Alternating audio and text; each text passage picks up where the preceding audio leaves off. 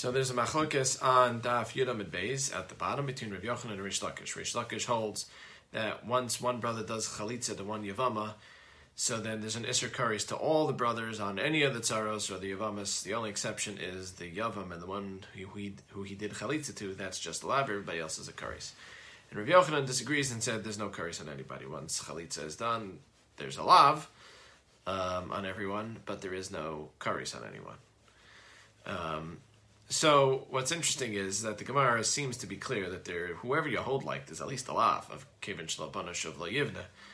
And at the Gemara later on the page calls it in Rav Yochanan Chayvi Lavin, and Rish Lakish certainly. It's even a Karis. So the Ramban counts it in the Lavin that Sheshachach HaRambam.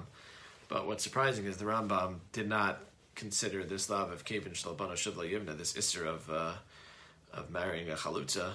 He didn't even count it as a lav. That's not Rish Lakish and not Rav Yochanan, it would seem. That's nobody. Because everyone seems in our Gemara to hold that it's a lav.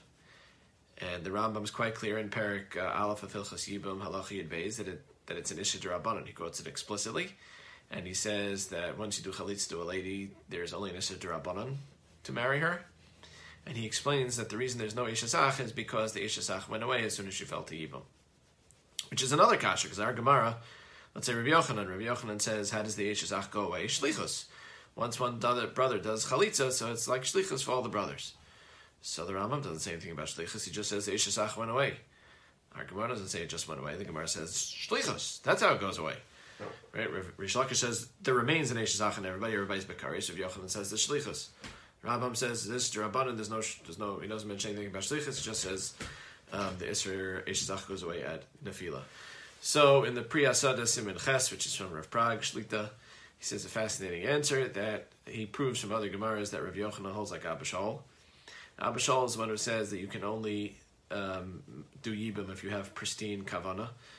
And it's explained that the Machokis, the Rabbanan and Abba Shaul, whether it matters what your Kavana is during Yibum, is that Abba Shaul holds that Ishasach does not go away until the act of Yibum is done. And therefore you have to have pristine kavanas. Whereas the Chachamim hold, as soon as the woman falls to Yibum, as soon as the brother dies, Eshazach is gone.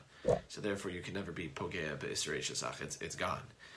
So Rav Yochanan and Rish Lakish, they all hold like Abba Shaul, that the Isra Eshazach is not gone until someone does Yibum or Chalitza, otherwise it's not gone. So therefore, when the guy does Chalitza, so that you need the lav of Asher Lo Yibana to take away the kares. It knocks it down from the kares to a lav. And if you're Rish Lakish, everybody else stays with the kares. If you're Rav Yochanan, through shlichus, they all get knocked down from a kares to a lav. But like the Chachamim, who the Rambam Paskins like, Ishasach goes away right at Chas Nefila. So you don't need shlichus, you don't need nothing. Since the Rambam Paskins like the Chachamim, not like Abba Shaul, so then Asher Lo Yivna is used for a different drasha, and not for what Rav Yochanan and Rish Lakish use it for a lav, rather it's used for a different drasha, and it's just an Isser D'Rabbanan according to the Chachamim.